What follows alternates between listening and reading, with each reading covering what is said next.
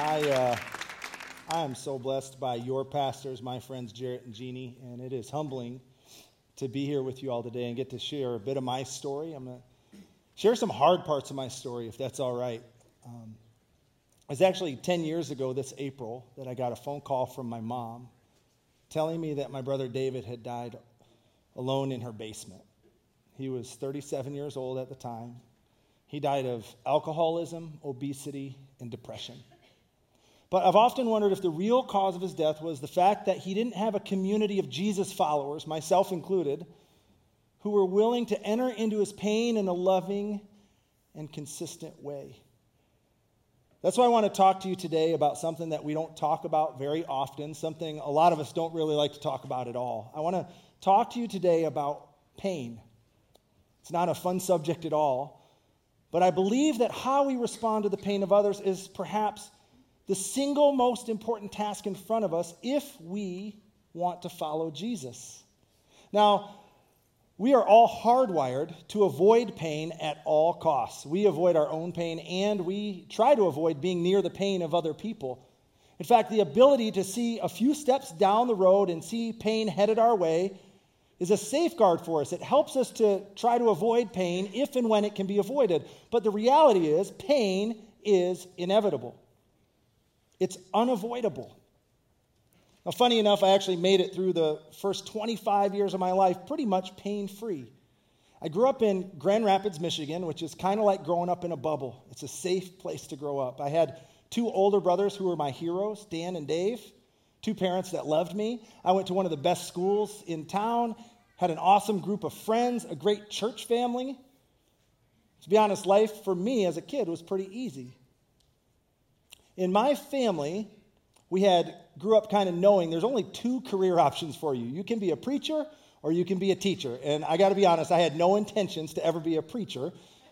So right out of college, I became a teacher. And my first job was teaching fifth grade in Kankakee, Illinois, about an hour south of Chicago, in a school very different than the one I grew up in. About 98% of the students in my class came from low-income families.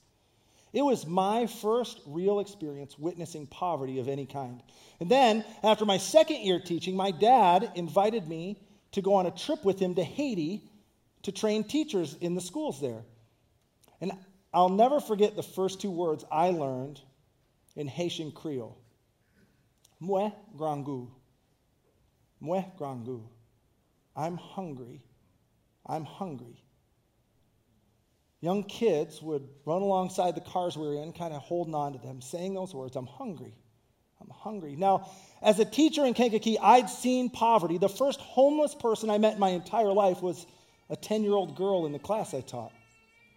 But I hadn't seen anything like this. Kids with no food to eat, no safe water to drink, no shelter over their heads, and sometimes their families were so poor, their parents asked them to leave because they'd be better off on their own.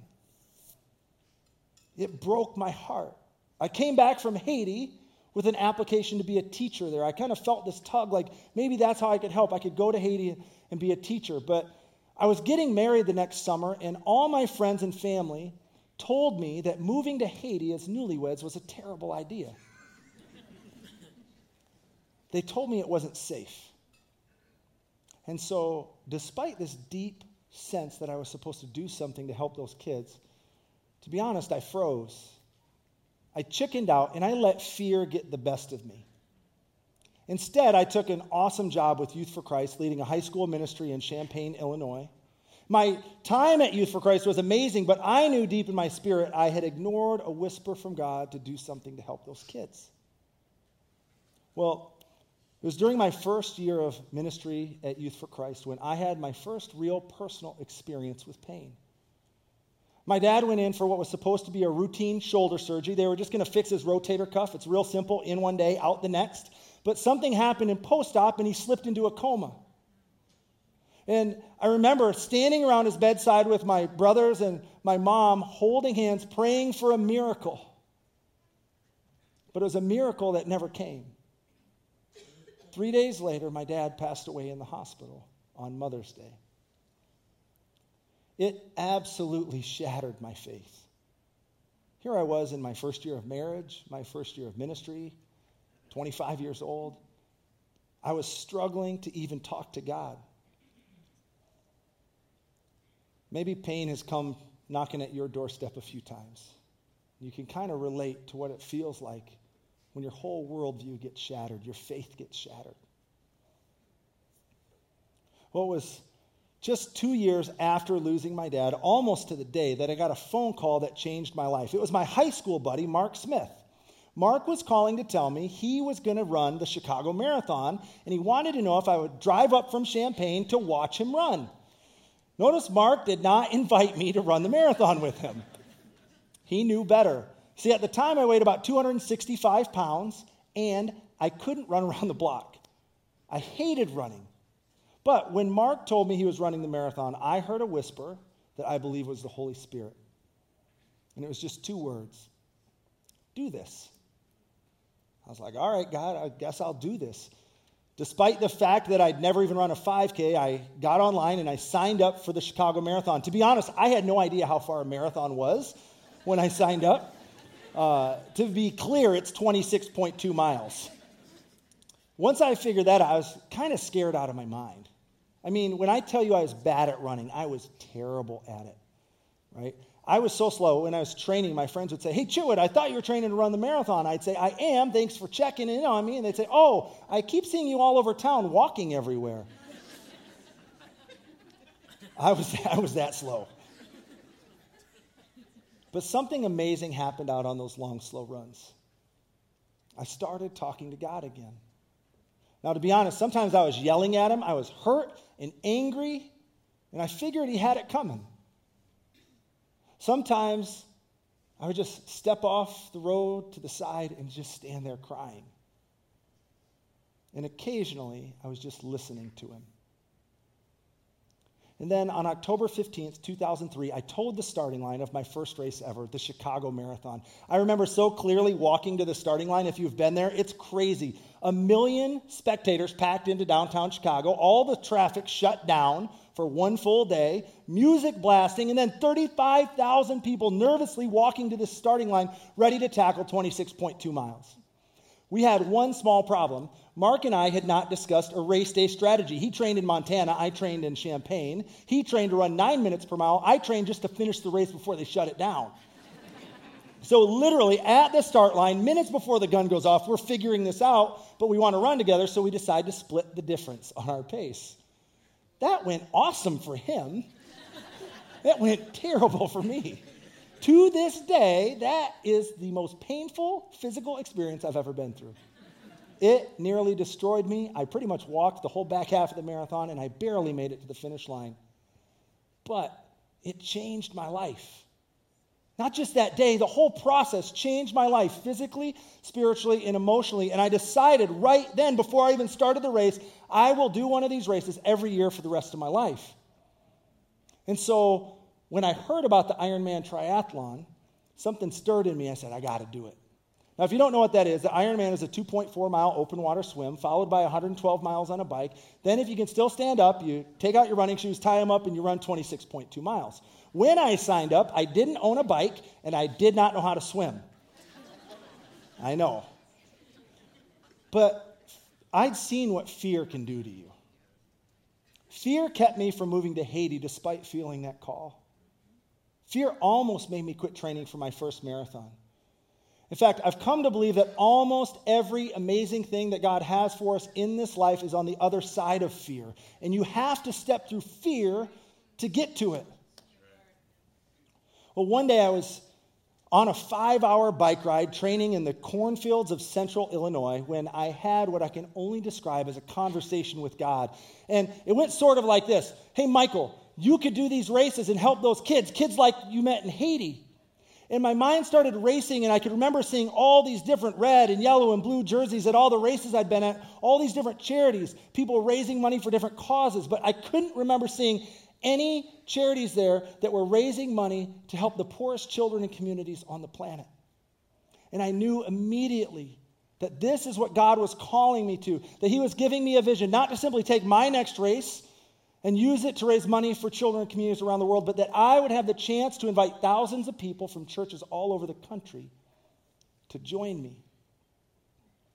Then, by the grace of God, I made a few phone calls and stumbled into some leaders from World Vision, and I shared this vision that God had given me with them, and a few months later, they actually gave me a shot. And I became the first Team World Vision staff person, and we launched right here in Chicago at the Chicago Marathon in 2006. That first year, we only had 100 folks join our team, and since then, we've helped 50,000 people cross finish lines of marathons across the country. And we've raised about $50 million for clean water.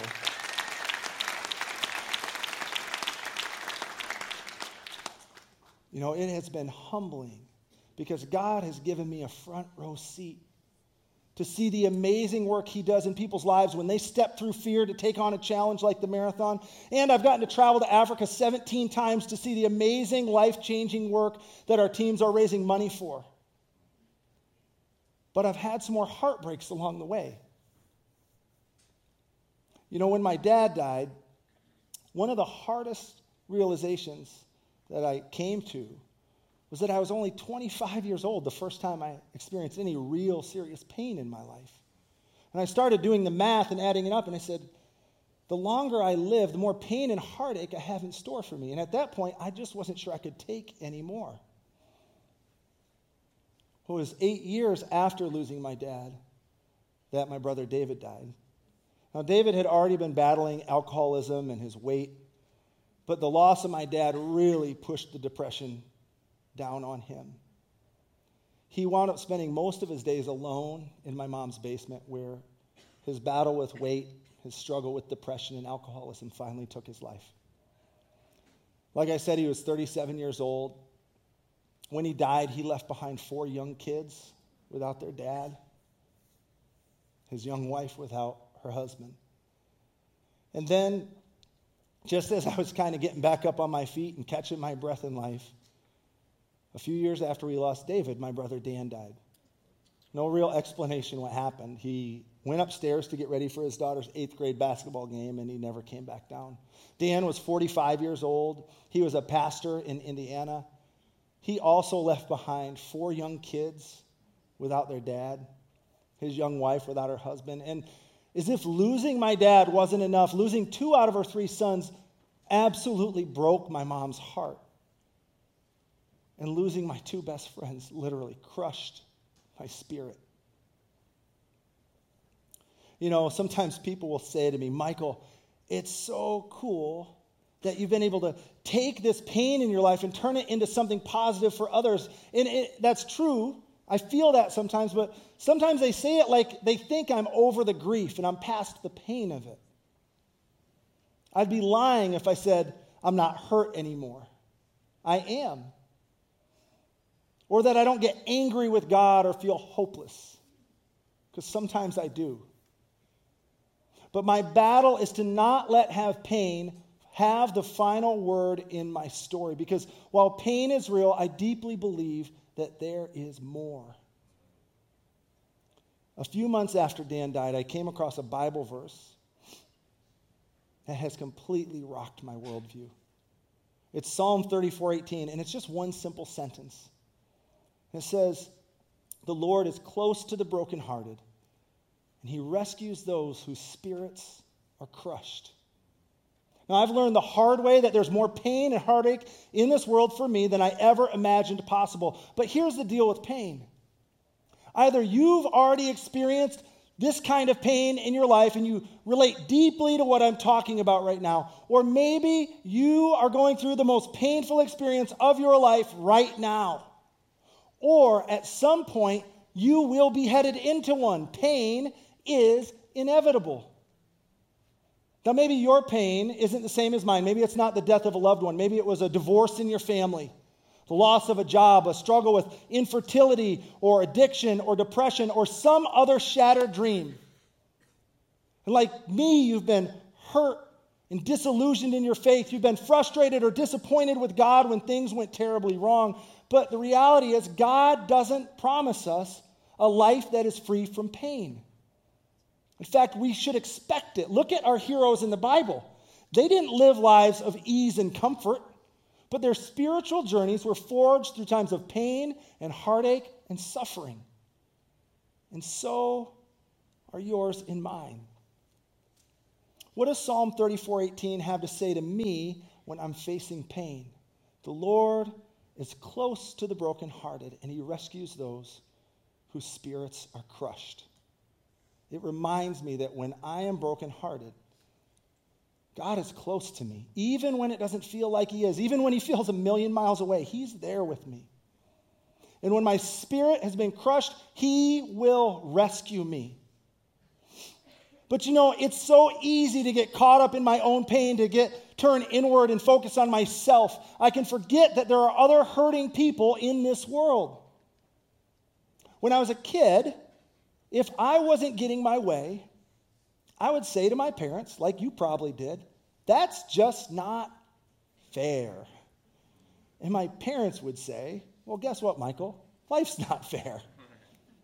I mean, they were saying it lightheartedly and joking, but there's so much truth in that statement. Life isn't fair. We want it to be. We compare our pain and hurt and struggles to other people, and if I was just like them, and why do they have it so easy and I have it so hard? But life isn't fair. And after losing my dad, I thought to myself so many times, God, this isn't fair. And one day I was standing in my mom's house in her kitchen, and I said those words out loud in front of her. God, this isn't fair. And my mom, who was hurting herself so deeply, had the bearings to remind me of others in this world who've truly experienced the unfairness of this life. She reminded me that there are kids that are going to die today because they don't have enough food to eat or safe water to drink. She reminded me of refugees fleeing their homes due to war or violence, searching for a safe place to go, and guess what? They're probably not going to find one. She reminded me that there are more people trapped in slavery today than at any point in human history. There are 10 and 12-year-old boys being forced to fight as soldiers in wars they have nothing to do with, and 10 and 11-year-old girls being forced into marriages with grown men. It's easy to get too focused on my own pain. I can forget that there are other people in this world, in my neighborhood, in my community, and on the other side of the planet who are facing unimaginable pain, loss, and suffering. A couple of years before my dad died, my brother Dan gave him a gift for Father's Day. It was a journal called A Father's Legacy. I am telling every single one of you right now to buy it for your dad or your husband or your friends for Father's Day. It is such a treasure. It's a journal where my dad wrote thoughts that were to be left for us. And on one of the last pages, he answered this epic question: what is the spiritual legacy you would like to leave for others? Here's his response. He wrote this on his way home from an amputee camp in Sierra Leone, Africa, where victims of the Civil War who'd had their arms and legs chopped off were being fitted with makeshift prosthetic limbs made out of old truck tires and pipes. He says, several pages in this book were written on my Sierra Leone trip, and this is my last one on the way home. As I sit here in a first-class seat and think back on the people of the streets of Freetown, the poverty now that I've seen in Haiti, Nicaragua, and Freetown has forever changed my life. The absolute luxury we enjoy in America is hard to enjoy once you've seen our fellow man living in poverty, not knowing if they'll have a next meal or when they'll have a meal. What spiritual legacy do I want to leave? Only that we will remember the poor and do what we can to relieve their suffering. You see, there is often very little we can do about our own pain, but there is always something we can do to relieve the pain of others. There's often very little we can do about our own pain. It's there. And I'm not saying we shouldn't try to heal and seek help and ask God to heal our hearts, because He can. But sometimes there's not much we can do about it. But there's always something we can do to relieve the pain of others. And here's the deal. If we want to be close to God, we got to go where He is. And if the Lord is close to the brokenhearted, you and I are called to be close to the brokenhearted. The year after David died, I was out to lunch with my friend Tommy. And I was actually trying to talk Tommy into something crazy. I wanted him to run a 56-mile race with me in South Africa. And we were going to try to find sponsors for 1,000 kids. Well, Tommy's response rocked me. What he shared was hard to hear, and it called into question the entire ministry I'd invested my life in. Tommy said he just couldn't understand how I could choose to spend so much of my time and energy trying to help these kids on the other side of the world when my own nieces and nephews had just lost their dad and needed me so desperately. He wanted to know how I could care so much about these kids in Africa. They weren't my kids. They weren't my family. They were other people's kids. I remember sitting there at that restaurant across from him, trying to fight back tears. I didn't want to cry in front of him, but I was pretty hurt by his words. I already was wrecked with guilt that I couldn't help my brother kick the alcohol and lose the weight. And now one of my best friends is telling me I'm neglecting my nieces and nephews, focusing on other people's kids. I had to think for a second, maybe Tommy was right. But y'all, Tommy wasn't right. Because to God, there's no such thing as other people's kids. There's no such thing as other people's kids. You see, this is my sister, Josephine. I didn't even know I had a sister in Kenya until 2010 when I met her for the first time. You see, I went to South Africa, I ran that 56-mile race, and then I went to Kenya to meet my World Vision sponsor child, Maureen, and her family. The first time I met them, it was surreal. There were about 200 people gathered from the village to see these Americans who were visiting their community for the first time. Their family had no access to safe water. In fact, they had to walk a couple miles down a mountain every day to get water that wasn't even safe to drink. The child mortality rate in their community was 50%. That meant that Maureen only had a 50-50 shot of seeing her 5th birthday. No access to health care. The school she went to was a wooden box that was infested with termites. And her mom, Josephine, often worried if there'd be any food for the kids to eat. Her family has needs and fears and worries and pain, the likes of which I've never had to know. But, well, Josephine's been praying for a better life for her kids. Back home, thousands of people have been stepping through fear to take on the challenge of running a marathon. Thousands of people have been stepping up to sponsor kids like Maureen, and now everything is changing. Now they have access to safe water right outside their home. They have access to health care, economic opportunities.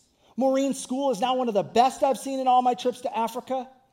They now have the chance to fully pursue whatever dream God puts in their heart, to pursue His purpose for their lives. Maureen and her family often will tell me, Michael, you guys have been the answer to our prayers. But that's only half the truth. They were the answer to my prayers.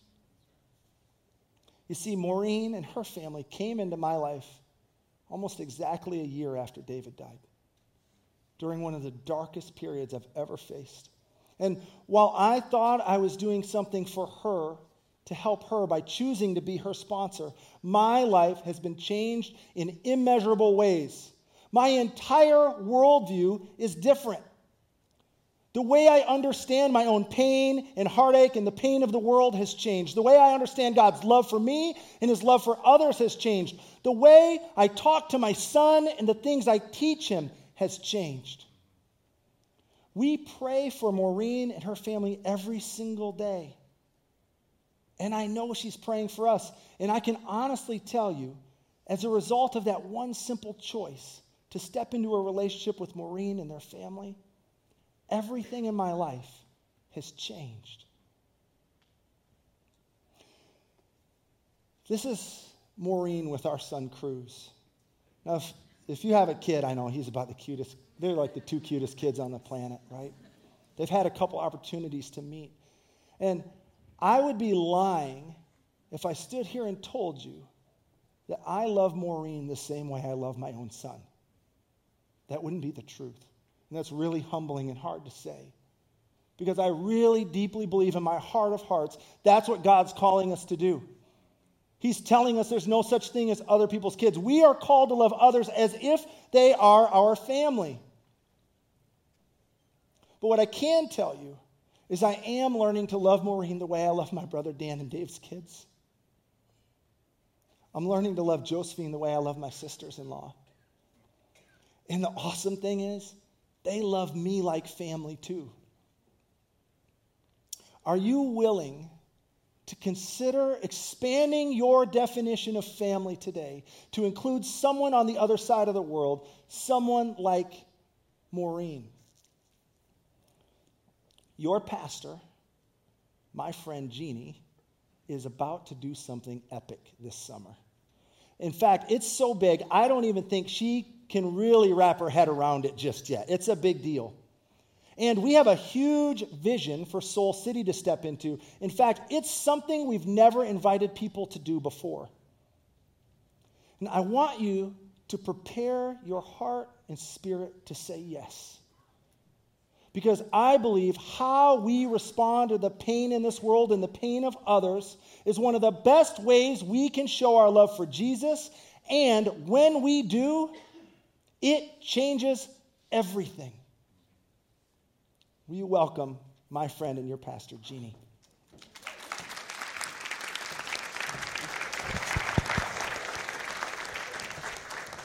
Well, I am so grateful for my friend, Michael. Maybe you have a friend like that, the kind of friend that gets you to do the things that you thought you would never do, and you kind of love them and you kind of hate them. You kind of have a mixture of feelings. Michael is that friend for me. And I remember a number of years ago, Michael encouraged me to run the Chicago Marathon, and I ran in 2012. And it was a big deal because I was not a runner. I was not a marathoner. In fact, the night before the race, this is my jersey as I was ironing on my letters. Yeah. I was that nervous to run the Chicago Marathon. I ironed all my letters on backwards. And I remember standing in our bedroom and I'm standing there ironing and looking down. And I remember saying, I can't even iron on letters. How am I going to run 26.2 miles? And this is a picture of me picking up my bib, my jersey. And, Michael and I often trained together as I was preparing for that race. And, as we talked about the different things that were occurring in his life and the different things that were occurring in my life, we often talked about the story with his dad and with his brother. And many of you know my own story. And I lost my dad very unexpectedly. And as we ran those miles all over Chicago, we often talked about how God was using the pain in our lives, pain that we would not have chosen, to help us to learn how to step into the pain of others. And what I've come to realize is that how you respond to pain is always a choice. How you respond to the pain that shows up in your life, how I respond to the pain that shows up in my life, it's always a choice. And the choices you make are what make you. The choices that you make in this lifetime are what make you. Your choices will tell the story of your life one day. In many ways, your choices are like the hinges of your destiny. They're like the hinges to your future. And I know for many of you, you choose a word each year. For many of you, you choose and you have an intention. Instead of doing like a New Year's resolution, you choose a vision. You choose a hope for what your year is going to look like. And I've been doing this for the last, 5 or 6 years. And this last year, I started to get a sense of what God was inviting me to choose. And each year, I choose the word that I sense God invites me into, and then I get it printed on a bracelet, and I wear it the entire year. And my word for 2019 is the word freedom. And for me, this is a deeply personal word. See, while I know to the depth of my being that Jesus has set me free, the truth is that there are so many days that I don't live free. I don't live into all of the freedom that has been offered to me, and I can play small under my own self-limiting beliefs that keep me from full freedom. And as I was coming into this year, as I was stepping into 2019, I just felt God say to me, Jeannie, no more. No more.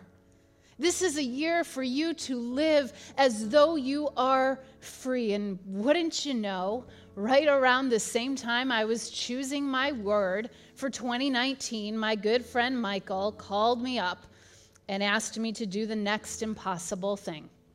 Now, I should have learned my lesson and blocked his number in my phone a long time ago. But Michael said, Jeannie, I want to invite you to go to Africa with me this summer and to climb Mount Kilimanjaro. And this is now the picture that lives on my desktop. This is Mount Kilimanjaro. And I remember when Michael invited me, I had this sense from God. And I just felt him say, this won't make sense, Jeannie, but say yes. Say yes. And wouldn't you know that the top of Mount Kilimanjaro, the peak, 19,000 and some feet, I don't want to count past 19,000, is called Uru Peak. And the word Uru means freedom. Of course it does. Of course it does. It's only like God to invite you to climb a mountain like that. And then, of course, the peak is called freedom, right? And what's crazy about this is that I know this is crazy. This is crazy. I don't have an account at REI. They don't know me there. They don't know me there. I don't go camping for, like, my vacations. I would always choose the heavenly bed over a sleeping bag every single time. I know this is crazy, but I knew God was inviting me into something. I knew he was inviting me in to step into a deeper freedom. And as I stepped into that deeper freedom, it would set more and more people free. And what I love about our relationship with Team World Vision over the last 8 years, we have seen some incredible things done around here. Over 300 people have run the Chicago Marathon with Team World Vision. And what that means is that over $250,000 have been raised so that over 5,000 children could have clean water. That is amazing. It's incredible. I love the heart and the passion and the vigor of the people of Soul City Church that would be willing to do something like that. But I want to be really honest with you. I love that vision, and yet every single time, one of the things that I have struggled with is I want to know the names of those kids. I want to know where they live. I love that we're a part of seeing 5,000 kids get clean water, but I care about their communities being developed. I care about who they are. I care about their stories. I care about who they are going to become. And so for me, I've thought, God, how can we make this more about relationship? Because the most beautiful relationships are the mutual relationships. And I don't know about you, but something changes when it's someone you know, isn't it? Everything changes when it's someone you know. And that's true in everything. When an issue becomes personal, that's when we become passionate. When it personally touches your heart. And over the years, our family has sponsored, 4 different children with World Vision. Jarrett and I, on our 5th anniversary, we sponsored this little guy. His name is Charles, and he is adorable. Did you see Charles? No. Can you go back? This is Dorothy. I want you to see Charles, too. This is Charles. So Charles, we were with Charles for many years until he actually graduated out of the sponsorship program. Then we also sponsored Dorothy. We have been Dorothy's sponsor for over 15 years. We actually had the privilege of going to Zambia and meeting Dorothy a number of years ago. Dorothy is now 22 years old. Look at this beautiful picture of her. And then this is Josiah, who we recently started sponsoring. He's 10 years old. And what I love is that this last year, our daughter Gigi, she went and ran a 6K for water race with her dear friend and our family friend Ashley. And at the race, she decided that she wanted to sponsor a child. And so she came home. I wasn't there with her. And she came home and she said, Mom, we have another child in our family. His name is Sandile, and this is Sandile, and he's 10, and Gigi is 10. And so there's a child on this side of the world sponsoring a child on the other side of the world. And these kids have been such a blessing in our lives. They are not random kids on the other side of the world. These are kids that we love, that we pray for, that pray for us. And I felt God prompting us as a church to step in deeper, to relationship. And you've heard both Michael and I talk about child sponsorship. And the reason that I am climbing Mount Kilimanjaro this summer is for our church to step into child sponsoring relationships with a village in Kenya called Mwala. Now, Mwala is located a few hours east of the capital of Nairobi. It's a rural community of approximately 40,000 people, and there are roughly 1,000 kids in Mwala right now who are waiting to be sponsored. And we want to invite every single person here and every single person online that is watching right now to prayerfully consider sponsoring a child today. You may decide to do more than that. I'm praying that we see over 250 children come into a sponsorship relationship today. And ultimately, when I was upstairs praying earlier today, God just whispered, Jeannie, your prayer is already too small. Your prayer is already too small. Because we want to see these children in Mwala come into a sponsorship relationship. Now, you know that at Soul City, we like to do things a little bit different here. And instead of you just walking out into the lobby today and seeing, hundreds of pictures of children, and then you going up and choosing which child it is that you want to sponsor, as we said, we want to do something that has never been done before. Because what we want to do today is we want to acknowledge that we all get to choose in relationship. And every choice that we make can be a celebration of the world that we want to see. And we believe that these kids are powerful, that they have voices. And as a church, we want to put that power into their hands, and we want to put the choice into their hands. And so today, instead of you walking out into the lobby and you choosing a child, we're going to put the choice in the child's hand. And you're going to go out into the lobby, and you're going to have your picture taken. And later today, I'm going to get on a plane and I'm going to fly to Mwala, Kenya. It's going to take me about 19 hours to get there. And I'm going to show them your pictures. And those children get to make the choice. They get to make the choice. We believe these children are empowered to make a difference, that they have a voice. We believe that instead of just wishing and hoping and waiting for a sponsor to pick them, that we want to empower them to make the choice, to empower them to say, you always have a choice in this lifetime. We want to put that back into their hands. We want to eradicate all of the privilege mentality that can sometimes exist in sponsorship. And we want to put that back into the child's hand and say, you are empowered to choose. And so we're going to put that in their hands today. And I just want to say to you today, there is a child in Kenya that is waiting to choose you this week.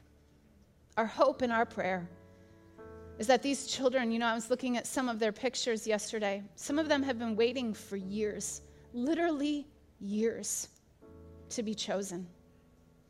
And this week, they get to choose. They get to choose. Now, you have a card underneath your seat. I'd love for you to grab it. There's also a pen that's attached to the Bible there. I'd love for you to grab this card, grab a pen, and it says, there's a child in Kenya who wants to choose you. And I'd love for you to flip it over and begin to fill this out. And as you begin to fill it out, just to listen to that nudge, to listen to the prompting that maybe God is inviting you to open yourself up to. Listen, I'm going to climb 19,000 feet for these children. I'm just inviting you to sponsor them, okay? And as you begin to fill this out, you can simply put your name and check whether you are choosing one child, which is $39 a month. That's a little over $9 a week, a little over $1 a day. It's probably about what you will spend on brunch today. Maybe you are feeling prompted to do more. Maybe you want to sponsor one child for every member of your family. I know that we prayed about it, and we are going to go out into the lobby after this, and we are going to invite another child into our family. If you're watching online, you can go to soulcitychurch.com/worldvision, and you can also be a part of this. But after you're done filling this out in a moment, we're going to invite you to go out into the lobby, and we have photo booths all over the church. And if you have kids over in Soul City Kids, I would really encourage you to go pick them up and take them so that they can be a part of this. They've been actually writing letters and drawing pictures for me to take to Kenya with me this afternoon so that I can bring those pictures and those letters to these children this week. And you're going to go and you're going to take this card out to one of the photo booths. And later this week, by the time I finally get there, I'll be staying in Moala, and on Tuesday and Wednesday, we are going to host a party where these children are going to come into one of the churches in the village, and they're going to see pictures of people from Soul City Church. They're going to see you, and they're going to choose to step into a relationship with one of you. And then next Sunday, I will be back, and you'll get to see the child that chose you. And listen, I brought along a picture of the last time I was in Africa. This is what it looked like for me. So I can only imagine what this week is going to be like as I stay in this village in Kenya. As I was packing last night and getting myself ready to go, I just kept sensing God remind me.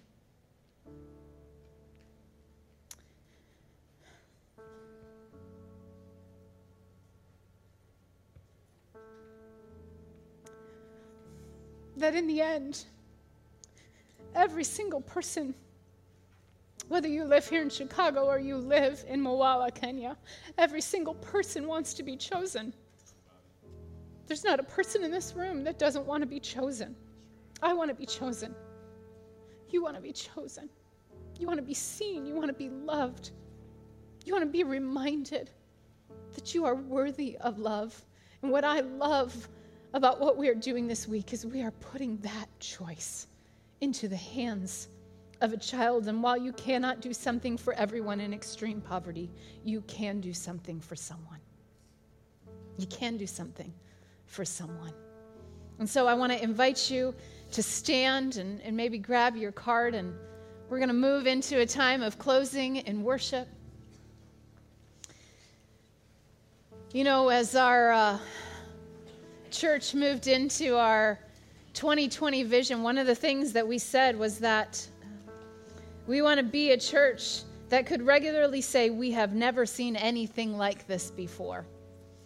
And my hope and my prayer is that your heart is stirred today, that your heart is stirred by God to step into a relationship with a child, and that relationship changes everything, and that you say yes to what God is inviting you into. And so, Father, thank you.